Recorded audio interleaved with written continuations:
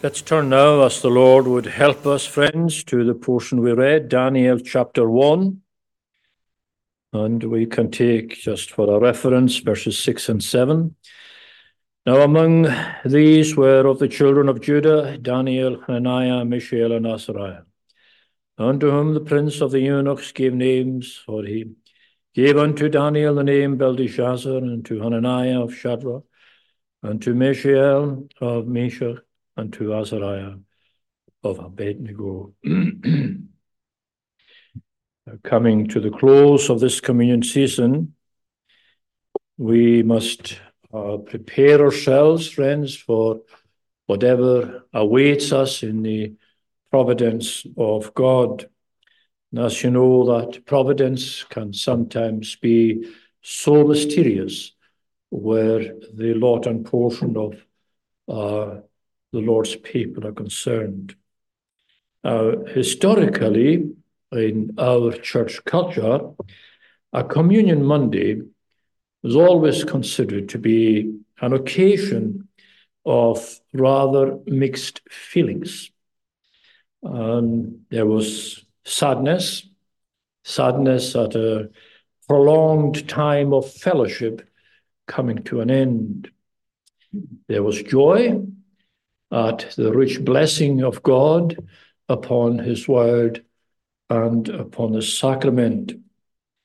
And then there was resignation at the thought of going back into the world with all its oppressions. And these mixed feelings, I think, to a degree at least, still prevail amongst ourselves. Only we must now add our own feelings that are unique to our day and to our generation, feelings that our fathers and our grandfathers did not experience. The world, our nation, the Christian church, all changed, my friends, and you don't need me to remind you of that. Changed beyond all recognition. Changed even during the last 20 years. Our forefathers would never have believed that the United Kingdom would have a Hindu for a prime minister, that Scotland would have a Muslim for a first minister. They would never have believed that street preachers would be arrested in the United Kingdom for preaching the gospel. They would never have believed that citizens would be arrested for praying anywhere near an abortion clinic. They would never have believed that our education system would compel small children to learn adult themes. They would never have believed that our leading politicians here in Scotland, in Calvin, Scotland, would have a witch giving the spiritual message to the Parliament, as happened just 3 weeks ago. A professing, full-blown witch. No, our fathers would never have believed the transformation. Even in the town of Stornoway, would our fathers have believed that the town of Stornoway would be flying unashamedly a flag representing the most obnoxious sin imaginable? No, they would never have believed it. But we have to believe it, my friends, because that is the reality in our day and in our generation. Now, I give you these examples not to be morbid or pessimistic at the close of a communion season. I simply want to bring home to you the kind of world and the kind of society into which we must now return. We are reminded by Peter, James, and John when they enjoyed that astonishing and intimate fellowship with the Lord Jesus up on the Mount of Transfiguration. You remember what happened immediately afterwards. When they came down from a mount, they went headlong into a battle with the Prince of Darkness. There he was, refusing to let a child go, a child whom he had possessed. And the rest of the disciples had tried and tried and tried in vain to release that child from Satan's grasp, and they couldn't. That's what was facing them. And that's what perhaps robbed them to a certain degree of the blessing they received on the Mount of Transfiguration. For many years, we have been cocooned in these island communities of ours, my friends. We have been cocooned. God preserved all the nuances of our religious heritage, whilst many other parts in the United Kingdom and in Scotland returned to heathenism and paganism. But sadly, all of that is catching up with us now. The spiritual temperature of our island communities has dropped alarmingly over the past few years. And in that declining moral and religious environment, we must return to our daily lives tomorrow, following our communion season. So let's consider the incredible story of this man Daniel and his friends when they found themselves in a very hostile environment in Babylon.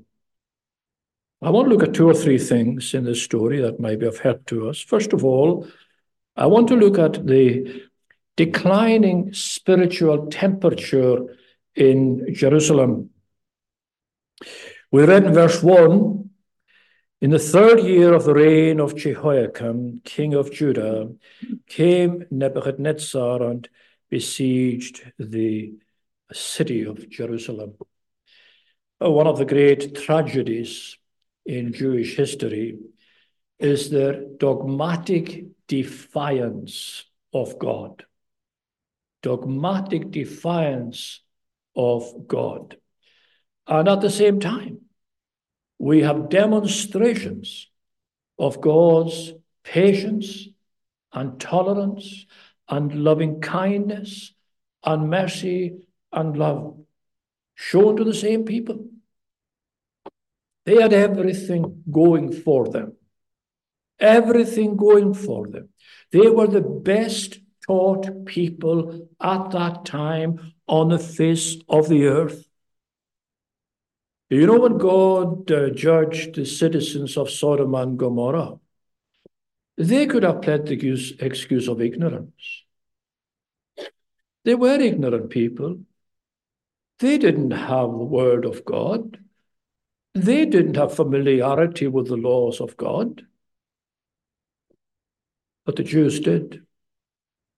The Jews couldn't plead that kind of ignorance. They had, as it were, Moses and the prophets, did they not? Isn't that what the Lord pointed out in that parable of the rich man and Lazarus? When the rich man was trying to make excuses from hell, they have Moses and the prophets. They don't need somebody to be sent to them from the dead. And furthermore, they saw what God had done to their fellow Hebrews, the 10 tribes up in Samaria. And because of how he judged them, the 10 tribes, in his wrath, they no longer existed. They were gone. And the citizens of Jerusalem knew that. They saw that. Yet most of them, the citizens of Judah that is, most of them insisted on flirting with the world and becoming more and more tolerant of false religions.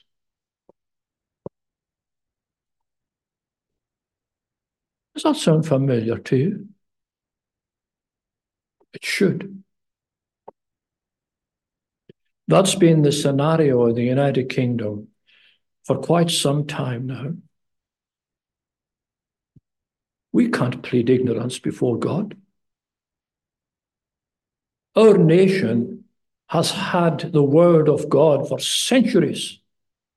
Our nation has had the gospel of the redeeming grace since the Reformation, well, just shortly at the Reformation in parts of Scotland, but even in our island communities for a couple of 100 years. No, we cannot plead ignorance.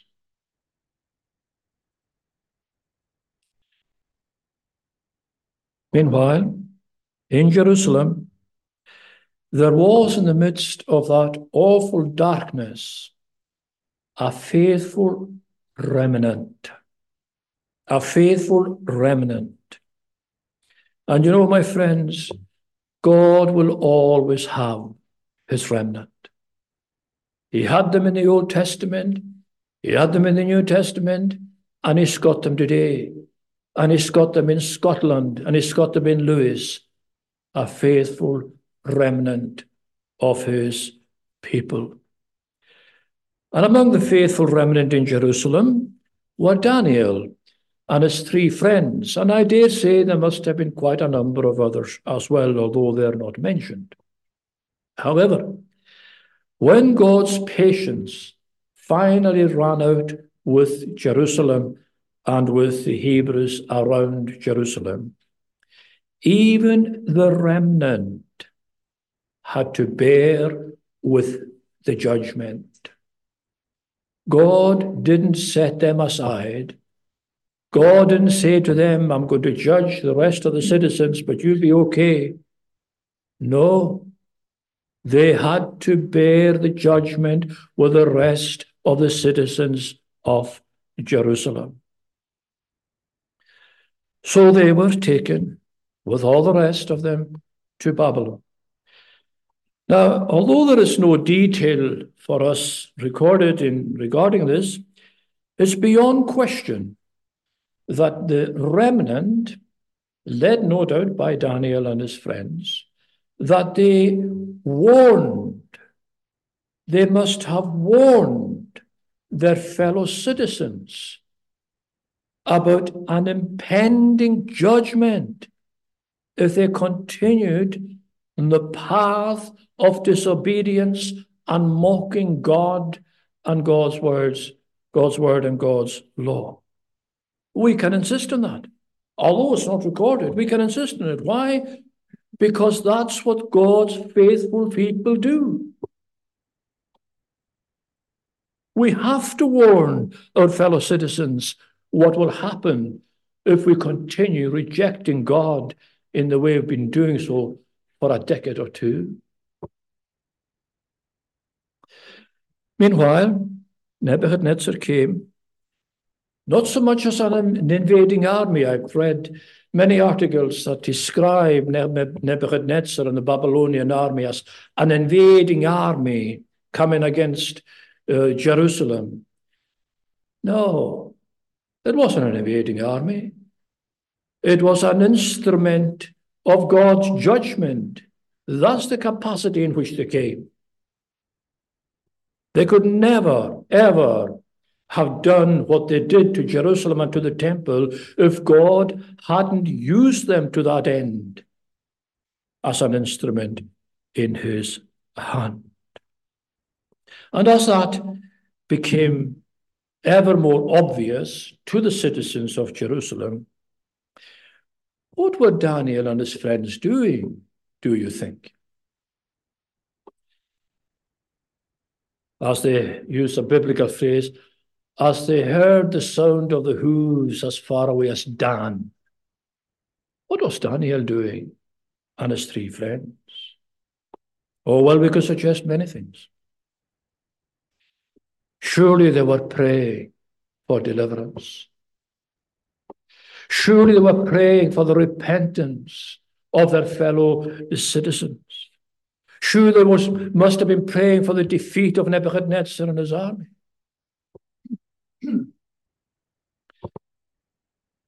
Most of all, my friends, I would suggest to you that they would have been praying to remain faithful in the judgment.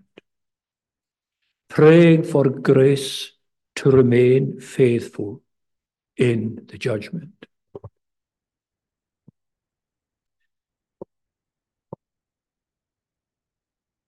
Here we are, 2024. And we do admire God for his patience and for his tolerance in dealing with us as a nation and as a church, and using church in a generic term, the wider, broader Christian church. We could give numerous examples of the appalling conduct in the wider Christian church in the United Kingdom and in the Western world, for that matter. We could give numerous examples of the appalling conduct of our politicians and our parliaments. However, our interest here is in how Daniel and his friends conducted themselves whilst they were enduring this judgment. We want to learn lessons from that. Why is that important to us? Because we're in a similar situation, my friends. We're in a similar situation to these people who found themselves in Babylon. And I think we are grossly mistaken if we're thinking along those lines. Well, if this spiritual declension continues, God is going to judge us.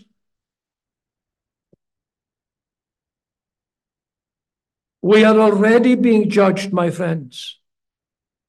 The judgment has come.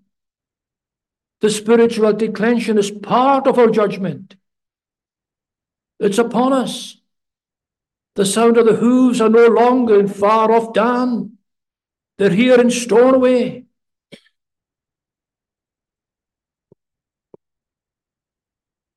And the rate of our spiritual decline, my friends, would not be possible otherwise. It's part of our judgment. And the spiritual deadness, the lack of gospel interest, empty pews, the growing sympathy, and there is growing sympathy for vulgar lifestyles. These are all indications, my friends, of our judgment by a holy and just God. So let me move, secondly, look at the amazing resilience of these men, in particular, Daniel and his friends.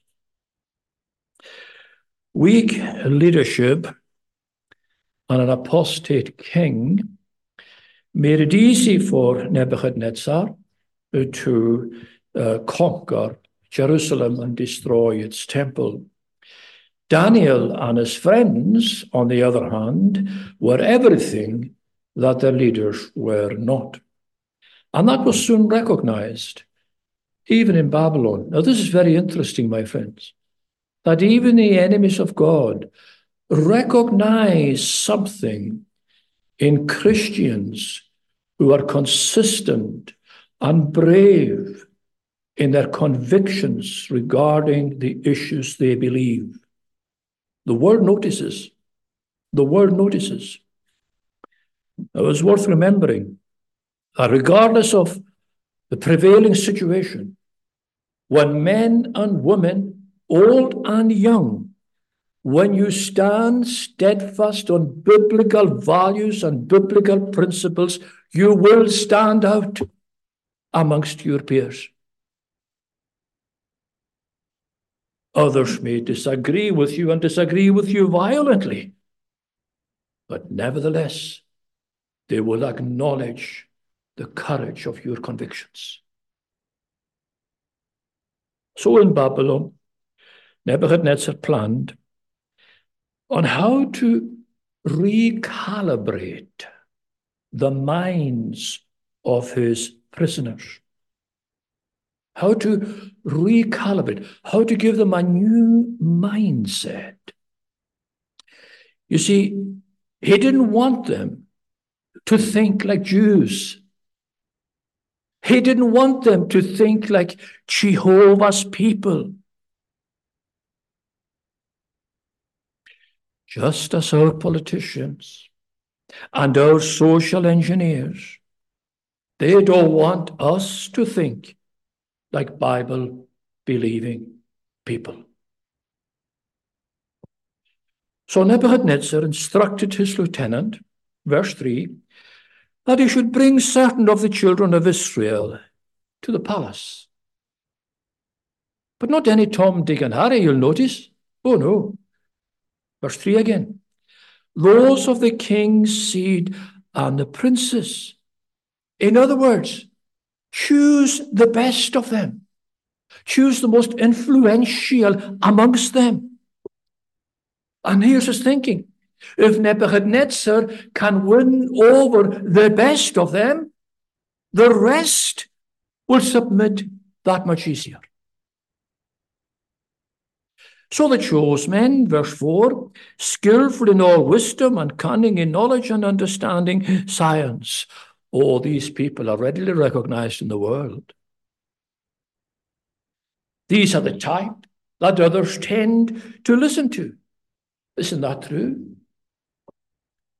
Those who are academically well qualified, those who are particularly exercised in scientific things. If you were to take a survey from John O'Groats to Land's End today, who would have the greatest following? The very best of Christian theologians, preachers, teachers, take a pick, or David Attenborough? Who's got the largest audience? Who do most people listen to? I think you know the answer to that question, my friends.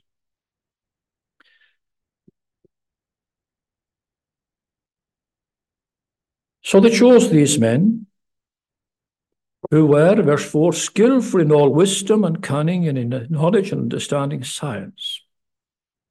Now, to seal his evil plan, these men were to be re-educated. And verse 4, whom they might teach the learning and the tongue of the Chaldeans. Did you notice that? This man, Nebuchadnezzar, was a frighteningly clever man. A man who knew his history. And in that history, he recognized that another evil king long, long ago was very successful with this program of re-education. His name was Pharaoh.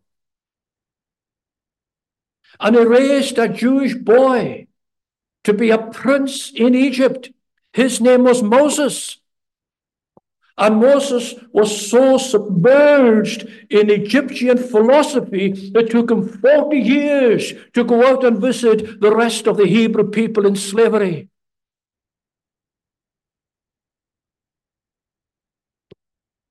We're told in Acts chapter 7, he was learned. This is Moses. This is the re-educated Moses.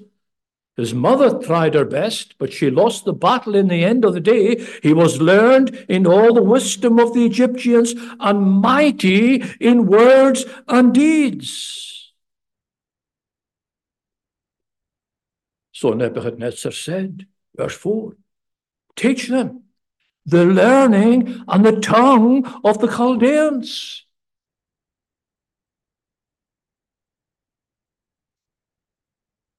So as Moses became useful to Pharaoh, so these men would become useful in Babylon. Then from among this exclusive bunch, Nebuchadnezzar went a step further. And he told them, choose, verse 6, choose Daniel, Hananiah, Mishael, Azariah. Now we know, looking back on these things, this is all of God. We know that. But that's not why Nebuchadnezzar chose those men. You see, from his perspective, these were men who would be crucial to his plan because he saw they stood out amongst their peers. They were men of conviction. But of course, Nebuchadnezzar also made the mistake of believing those convictions could be channeled into his way of thinking. You know, as we sit here this evening, this is what the Chinese government are doing tonight and have been doing for quite some time to certain ethnic people in China. They took them out of their villages and their towns and their cities and their homes and brought them into concentration camps, for want of another way of putting it. And what's going on there? Oh, they're not exterminating them. No. They're re-educating them. And when they emerge from those camps, they will have forgotten everything about their communism, or at least the brand they understood of it. And they'll be thinking along the lines of Chinese communism. In a different way, my friends, although nowhere near as noticeable by others,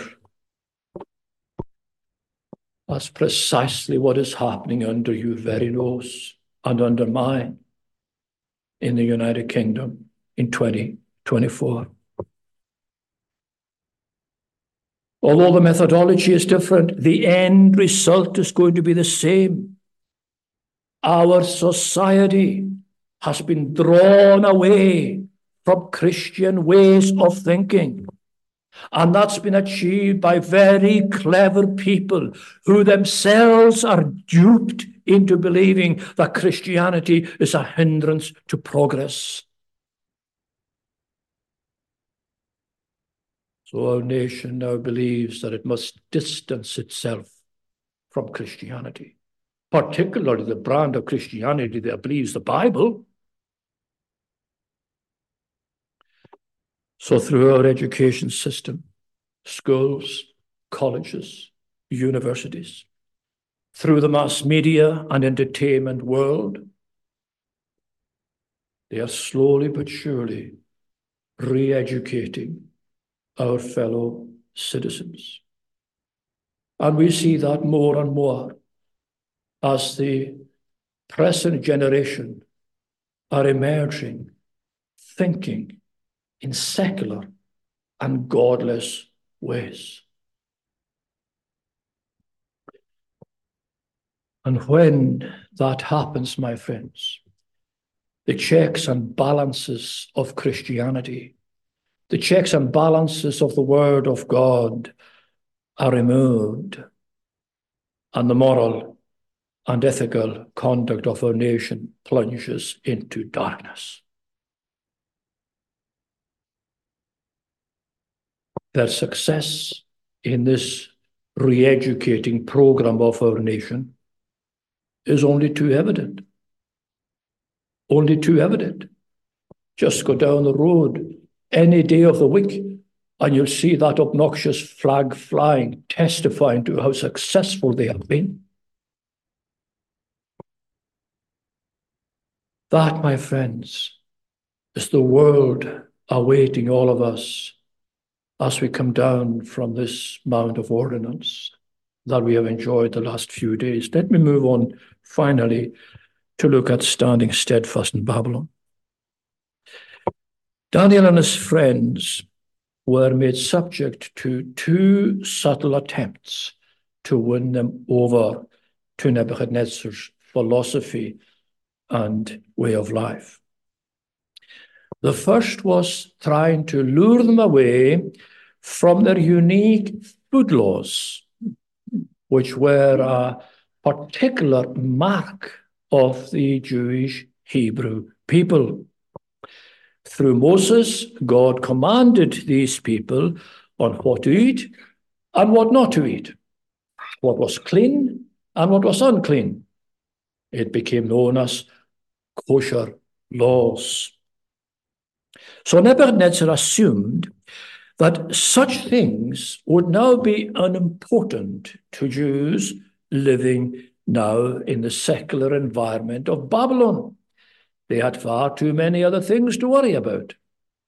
So he lavished on Daniel and his friends the best of royal fare. Verse 5, a daily provision of the king's meat and wine.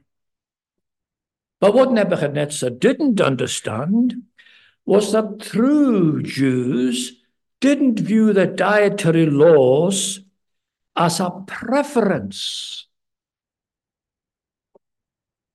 It wasn't a preference for them. There's a world of difference, my friends, between, on the one hand, what we prefer, and on the other hand, what we are commanded to do or not do by our God. A world of difference. So Daniel and his friends refused. They said they don't want the king's food. And instead, they replied to the lieutenant who was set over them in verse 12, prove thy servant for 10 days. Give us nothing but pulse. This was a mixture of beans and peas and vegetables, what we would call in Gaelic a brocha. Just give us pulse and water. Test us for 10 days. And with God's blessing, they emerged from that test victorious. Verse 15. Their countenance was fairer and fatter than those eating the king's meat. So the first part of Nebuchadnezzar's plan failed. Meanwhile, the second part was put into action. He decided that he must change their names. Verse 7. He gave unto Daniel the name Belteshazzar, to Hananiah Shadrach, and to Mishael Meshach, and to Azariah Abednego. This was designed, my friends, very, very deliberately to isolate them from their upbringing. Or as we would prefer to put it in our culture and our generation, to isolate them from their baptism and all that their baptism means. You see, there are names that were given to them in Jerusalem. All their names had reference to Jehovah God, inherent to the name. But the names that Nebuchadnezzar has now given them, or tried to give them, they had a reference to pagan deities right in the heart of each name.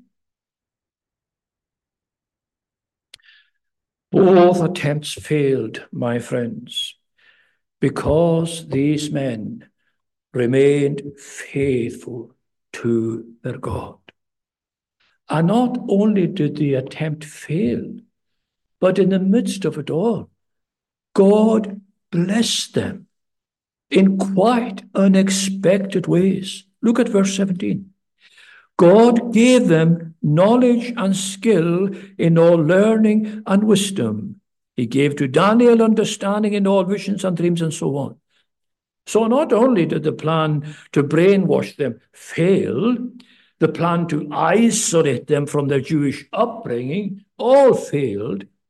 They actually went on in God's good providence to excel in everything they did. Excelled in everything they did, and also withstood the greater temptations that came later on in the story of Daniel, and I'm quite sure you're all familiar with that. Make no mistake, my friends. Make no mistake. This was never more applicable than it is in our day and in our generation. This is exactly what the world and society and our politicians and our social engineers, this is what they are demanding of us. That we eat all the vulgar food on their vulgar table. That we feed our children with moral and ethical poison. Is there any other way of describing what they are putting into our schools? Describing what they're imposing on our generation in the name of entertainment. Poison and nothing but poison.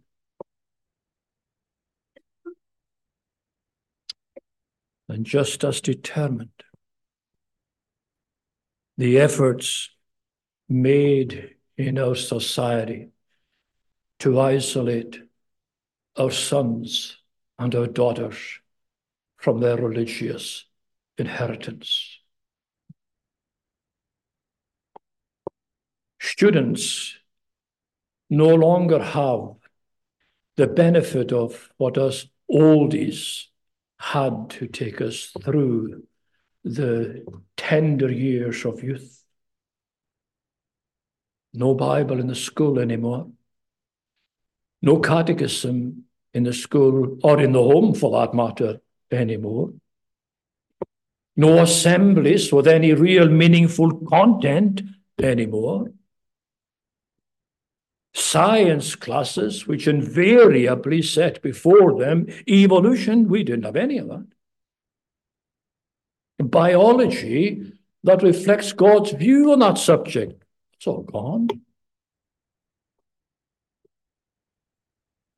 In the midst of it all, my friends, we who are adult Christians have a duty to bring all of this before our God in prayer, that our children would be preserved in this evil day, and that we would be responsible for preserving a heritage for, not just for our children, but for the generation yet unborn. So let's ensure, my friends, as we resume our lives following our communion season, that we stand steadfast on the things of God, and that by our lives, by our conduct, by our walk, by our talk, by the values we espouse, that people will recognize, as others recognized some, they have been with Jesus. Oh, gracious Lord, help us to lay a good, solid foundation for the children yet unborn. May we not be those who have sold our heritage, our religious heritage, for a pot of whatever the phrase is in Jacob's story.